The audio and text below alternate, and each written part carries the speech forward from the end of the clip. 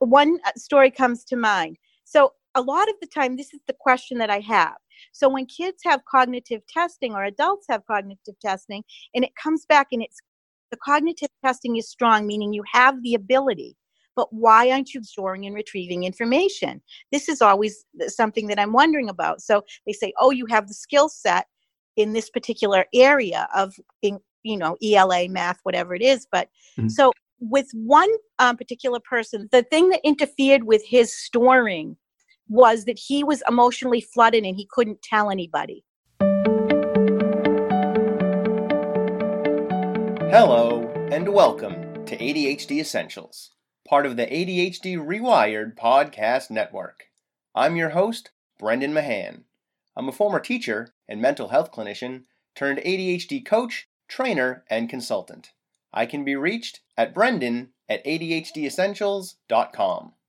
Here at ADHD Essentials, we help families develop the skills and knowledge needed to better manage attention deficit hyperactivity disorder. Visit ADHDessentials.com for more details. What's up, team?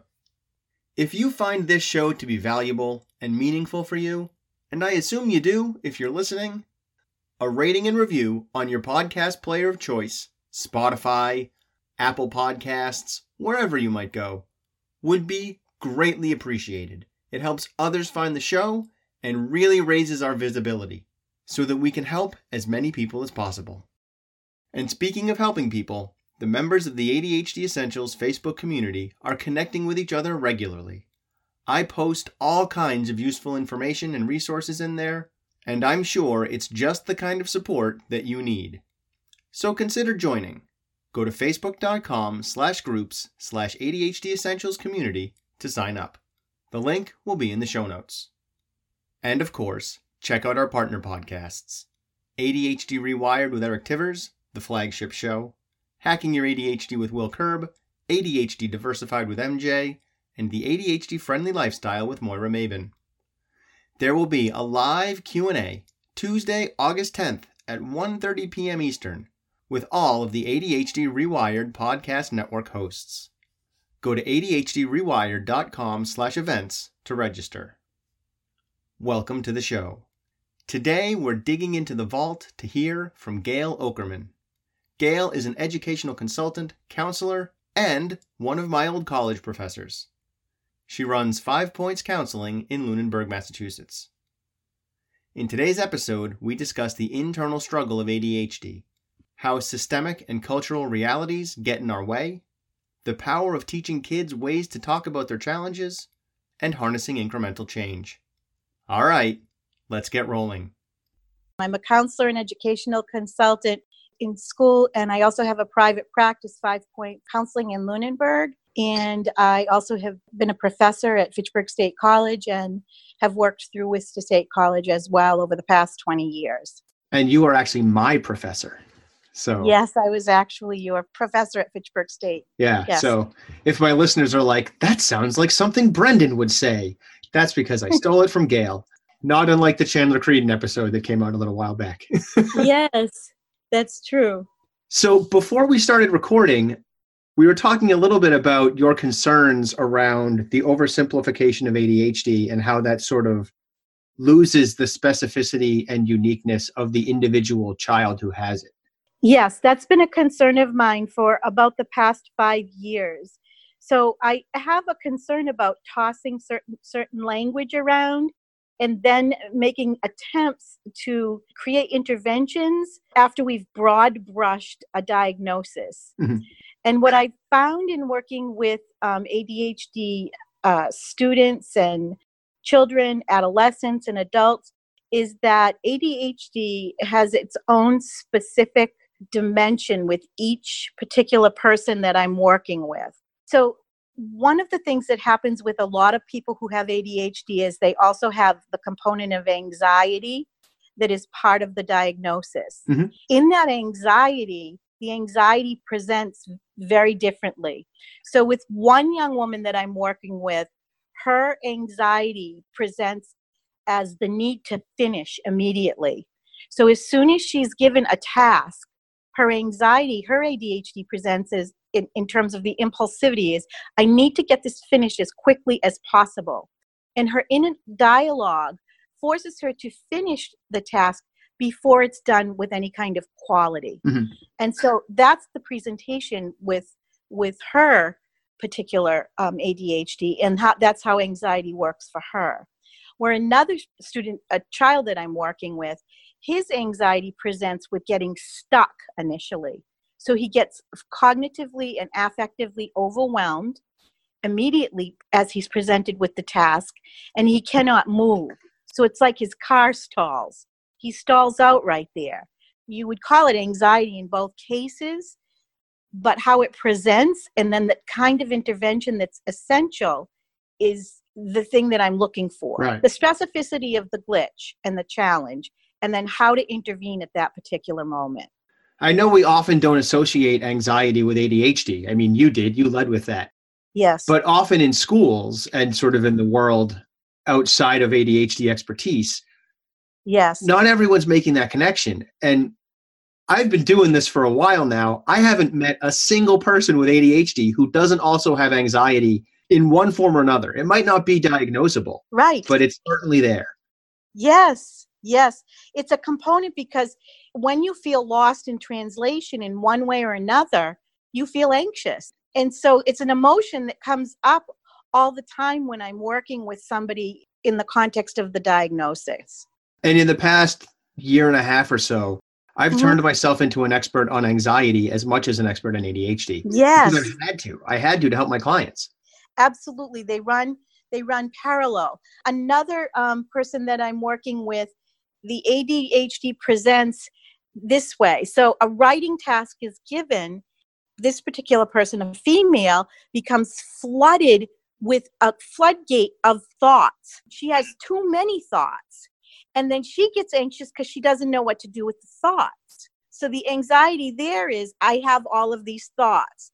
So then what we're talking about is I begin to label what happens to the person. So I say, okay, here comes the floodgate. It's going to open as soon as you get the assignment. And all these thoughts are going to come.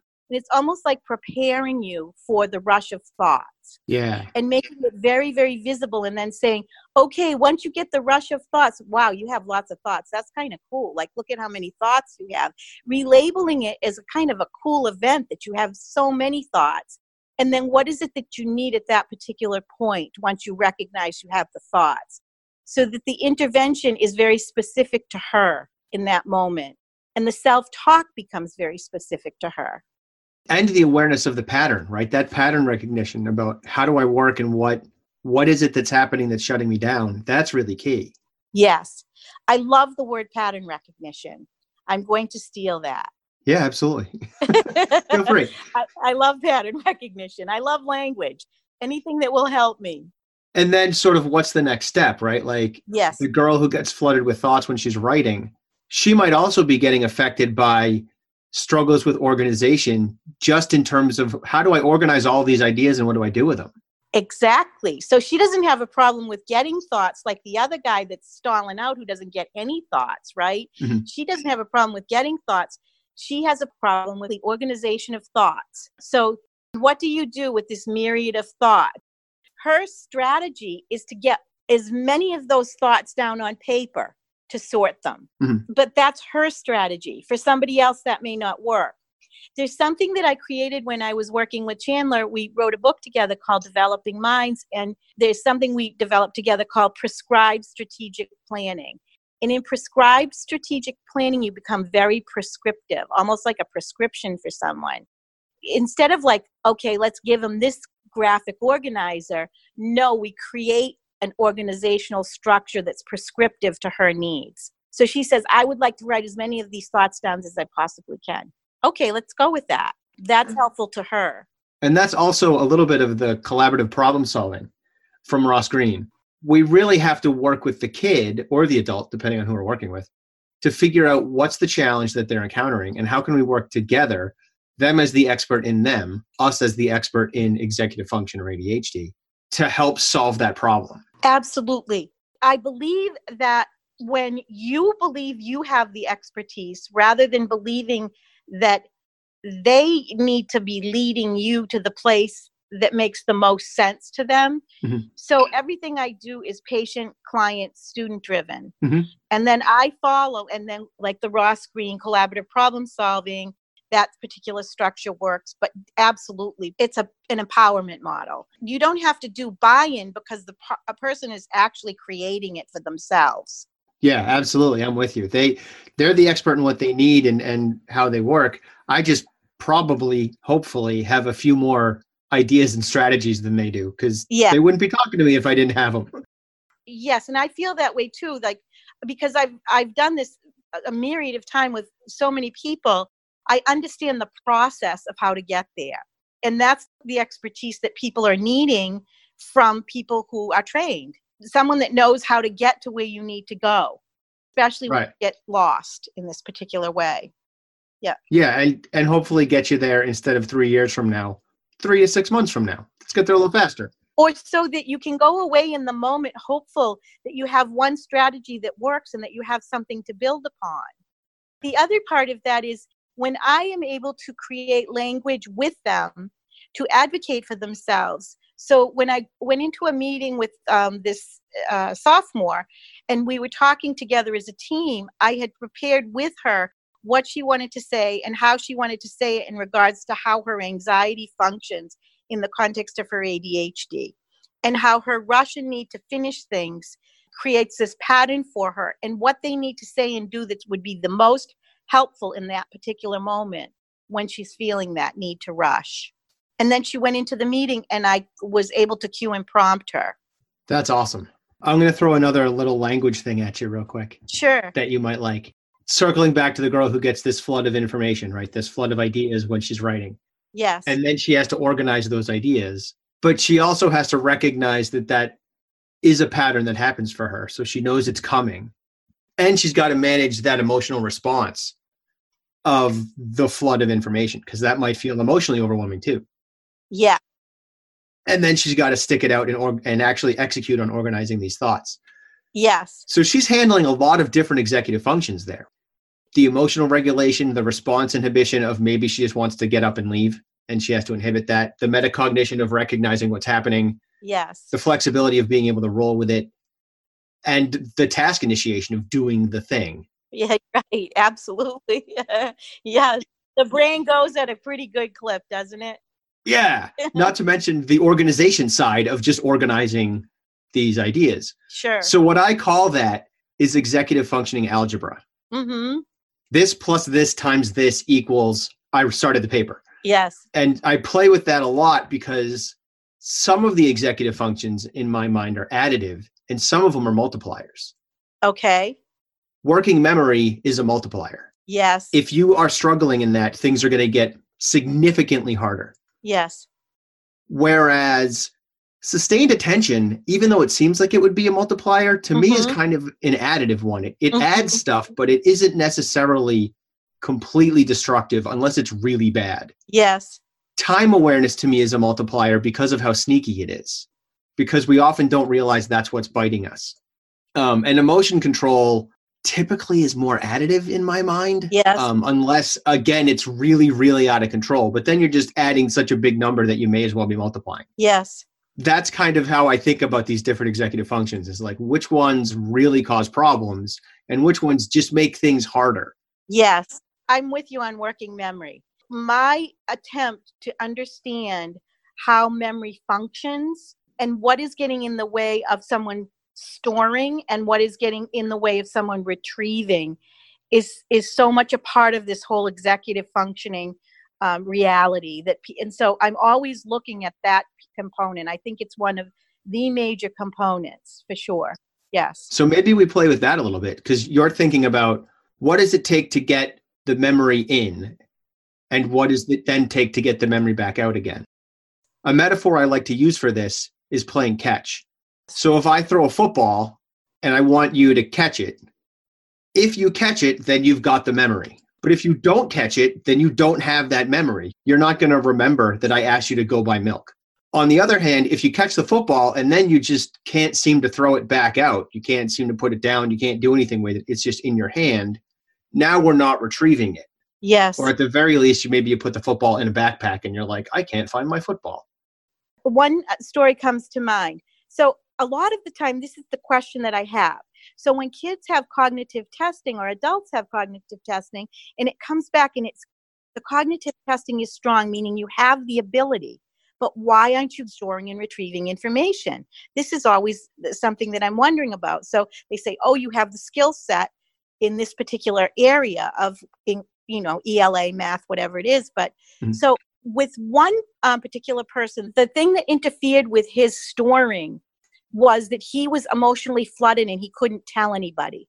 So he was overwhelmed by the task, but he didn't have any language for it. So he couldn't catch the ball because he's overwhelmed with the task immediately. And in that flooded emotional state, he can't catch the ball, but everyone's saying you're smart enough to do this. So they just keep saying, you're smart enough to do this. But this is not helping him with the fact that he's emotionally flooded.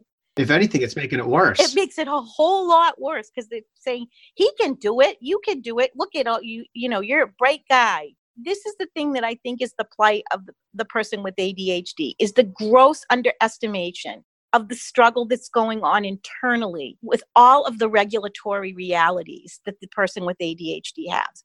I can almost cry about it because I've sat with people who, this is so painful to me personally, because I have sat with many people who are personally hearing these messages about how they're told that they should be and could be doing it.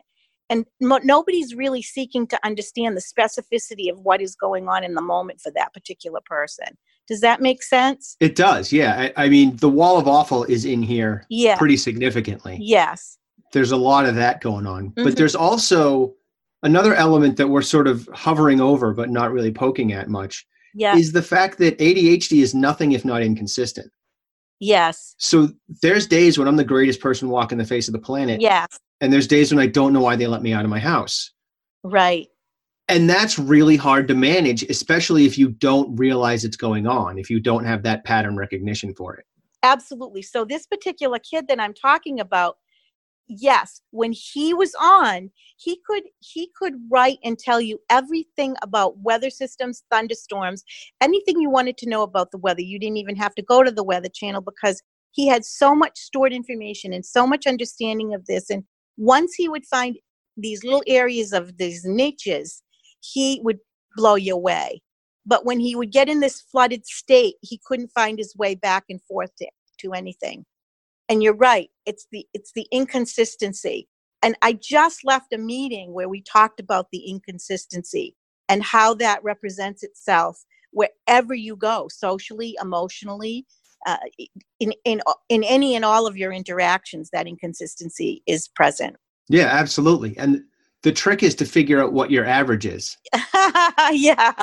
That's what you need to figure out. Yeah, I love that too. Yeah. That's how I think of it, right? Is that it's this roller coaster, but there's a through line going through it. Like if you picture a scatter plot, and then that line that goes up the middle of the scatter plot that lets you know the averages of all those numbers and what the progress really looks like. Yes. That's ADHD, is you've got to find that line. You have to figure out what's my average and is it getting better? That's the whole purpose, right? Like that's everything I do with my clients is about trying to help them become 10% better. That's it. Yes. Just 10%. But the compounding interest of that 10% over the long haul becomes significant. And that means that it's okay to be 10% better tomorrow and 20% better the day after that and 10% better the day after that and then 15% worse. Like that's okay. Sometimes you're going to trip and fall and there's nothing wrong with that. Yeah. Let's just make sure that our average over the course of the long term is improving. Right. You call it one thing, I call it the other thing, another thing, but it's very similar. I call it incremental shifts, incremental change. So I'm always looking for the incremental. And I think what happens is people miss incremental shifts and change. And if you don't jump on the incremental shift and change and say, oh, there it is, there's the thing, and you miss it, the person becomes discouraged instead of encouraged. And so having somebody who's coaching you, who says, there it is so important to have those people who understand. And when I'm working with parents and families and educators, I say, when she does that, you need to say, there it is. so that she knows she just crossed over that bridge on her own, that she couldn't cross over 10 minutes ago. Yeah. I always call it team somebody, team Amy, team whoever. And to have a team so that the person feels encouraged and uplifted, and it's a shift. One of the things that I like to shift is the system in reference to the person with the challenge. And so that's the other thing. And seeing all of the things, all of the kids that I've ever worked with are so creative and so imaginative and have so much to offer systems, and systems miss it if they're overcorrecting. There's a little bit of an inverse in there too, right? Where if we want to be able to tell the kid like, oh, great, you said please, to give it a really simple example, right? Yeah. Usually they don't say please. This time they said please. That's it. Good job. I'm really glad. Yeah. One of the tricky things to catch on that is if the kid doesn't do something. Yes. Like if the kid typically is like swearing their brains out and then one day they just don't. Yes. They have to have permission from us as the adults to be able to say, hey, I just really wanted to call you a terrible, terrible name, and I didn't. Yes. I kind of need some credit. Yeah. Yeah. No, it's so important because someone just asked me, because this one of the kids came in and was being really demanding. And they said, wow, is he always like this? And I said, no, he used to tantrum. He used to tantrum. Now this is great. You're right. So and then the other thing that I do in reference to that people really like is I do something called back the train up. And back the train up is remembering your history. Remember this, and this. And then they're able to see the progression. And I don't think that, I think parents and educators need to they do that academically, but we need to do that emotionally and behaviorally. Remember when and now, and to really make that much more present. Yeah. And we also have to stop giving so much credit to maturity. Oh, yeah. Because a lot of the time that stuff gets skimmed over like, well, of course he doesn't tantrum anymore. He's more mature. Right. Or he's still the same kid. Let's give him some credit for not tantruming anymore. Exactly. Like, I know we are culturally, we do not like to appreciate effort, do we? No. That's a huge component to working with anyone who has a challenge, is to really recognize the effort and to be in some kind of a whatever kind of a celebration you want to be in regards to that effort. I do think we shortchange each other all the time culturally in regards to effort. I agree. Yes. Yeah. Yeah, I completely agree. And we shortchange ourselves too, right? Like a lot of us are just, I could have tried harder, but we very rarely said I worked really hard on that. Yeah. So you have, I think, that sort of micro to macro, you have the micro realities of what of the brain-based realities or challenges for this particular child or adult. And then what are the systemic realities that they find themselves in? And then what are the cultural realities that perpetuate some of this thinking that we have to push through to get better, all of us? That's where like the shame and the stigma around ADHD really bites us. Yeah. Because so much of what happens with ADHD and where we struggle is around the basic essential adulting things of life. Mm-hmm. We get a lot of grief and shame and bad feelings about that. Like I didn't make the phone call. I didn't send the email. I didn't remember that date, or I didn't go to the doctors like I was supposed to because I instead did this other thing at work or something. And our struggles with that creates all this guilt and shame because oftentimes society isn't recognizing those challenges as valid. And I mean, that's part of the point of this podcast, is to try to say, nah, these are valid challenges. Because if someone has a broken leg and they're struggling up and down stairs, we don't judge that. That's okay. They're supposed to have trouble going up and down stairs. Well, I have ADHD. I'm supposed to lose my phone. I'm supposed to struggle to remember what my wife's birthday is. I'm supposed to struggle to put my laundry away. All of those things are supposed to happen. But because that's easy for so many of us, and my disability is not obvious, it often gets shortchanged. So badly. It gets shortchanged so badly. And I believe that ADHD, we underserve it in so many systems. And because we are a culture that just believes in effort, and the effort can overcome anything, we devalue the level of the challenge. Absolutely. And the other thing that I try to do is that I try to humanize the challenge a lot so that the person's not left with the shame in a system. So in just the other night with a 20-something and her mother, they went to a cookout, a party, and they knew half the people and they didn't know the other half of the people. And the person with ADHD felt ashamed because she couldn't do small talk. And I asked her mother, how good are you at small talk? And she said, I'm horrible at small talk. Did you see I just sat with one of my friends all night? And so sometimes, we all have a struggle with small talk, or we all have a struggle with attention. I'll say, I forgot 3 things today. I think part of humanizing this so that we're not leaving one population carrying shame is so important as well. Yeah. And that's interesting too, right? Like someone who doesn't have ADHD is going to typically forget 3 things, let's say. Yes. Someone with ADHD is going to forget 6 things.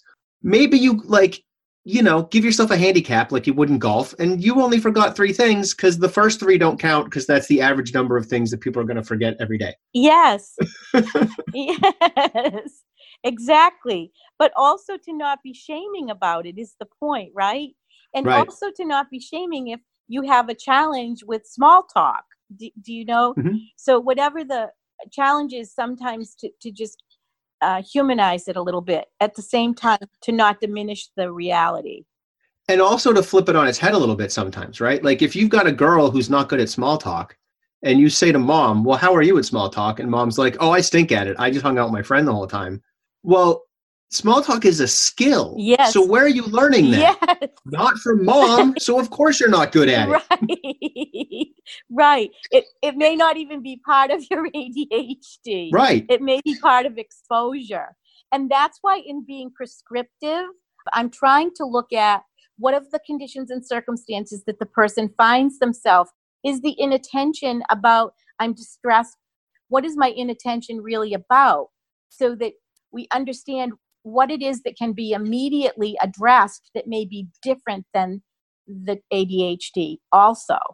And I think that part of where the shame comes from is that it's so hard to do exactly what you're describing. Yes. To play with that specificity and uniqueness around an individual person. Yes. Because that really brings home what ADHD is all about. But if you just go, oh, you have ADHD, that means that you forget things all the time and you're never able to get to the place when you're supposed to be there. That's easy. I can shame that because those are cultural values and I don't have to think any harder. I, oddly enough, don't have to put in the effort to figure out how you work, even though I value effort. Yeah. Yes. So I say this to the people who come to me, I'm rolling up my sleeves. I am all in. I mean, I am all in. And I will figure this out with you. I will never give up on figuring this out with you. Because I believe, and this has happened so many times, that your gifts and talents will surpass many people I know, and you are going to be of great service to our community if I can help you to find a way that makes sense for you. So it's selfish on my part too. The reason I go all in with this population is the gifts and talents cannot be left on the side of the road. We cannot afford to have these gifts and talents left on the side of the road, because what I have seen over the course of many years is astounding in terms of the humor, the creativity, the way of looking at things, all in there. And to be left in a pile of shame about the fact that you're late is ridiculous, because 10 steps beyond that, I can see something that's so beautiful and valuable. Yeah, and you've got me thinking about the role that dopamine plays in that. People with ADHD, right? We don't have as much dopamine going through our brains as neurotypical people.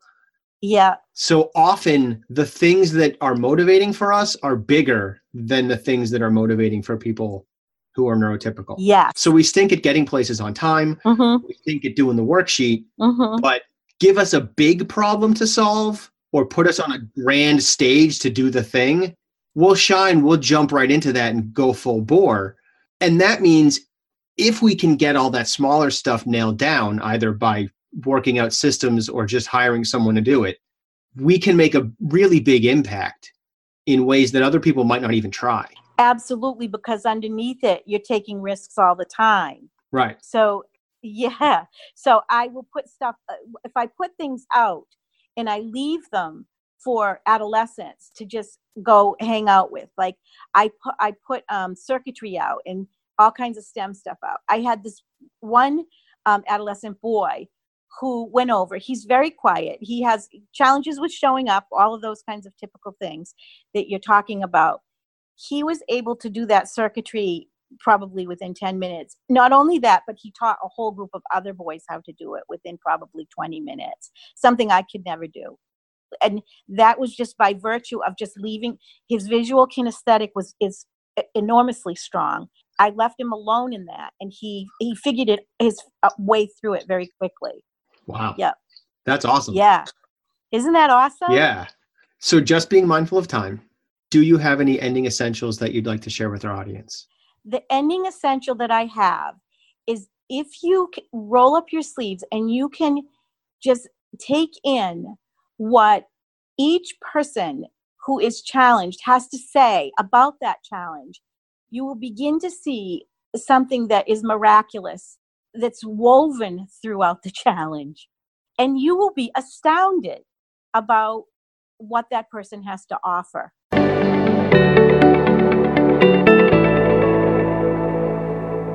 Hey, you're still here. Nice. Thanks for staying focused all the way through. If you have any thoughts or questions about today's episode, feel free to email me at brendan@ADHDessentials.com. And don't forget to check out the website, ADHDessentials.com, and visit our Facebook community. I'm looking forward to talking to you again next week. In the meantime, keep focusing on improvement over perfection. 10% better is all you need.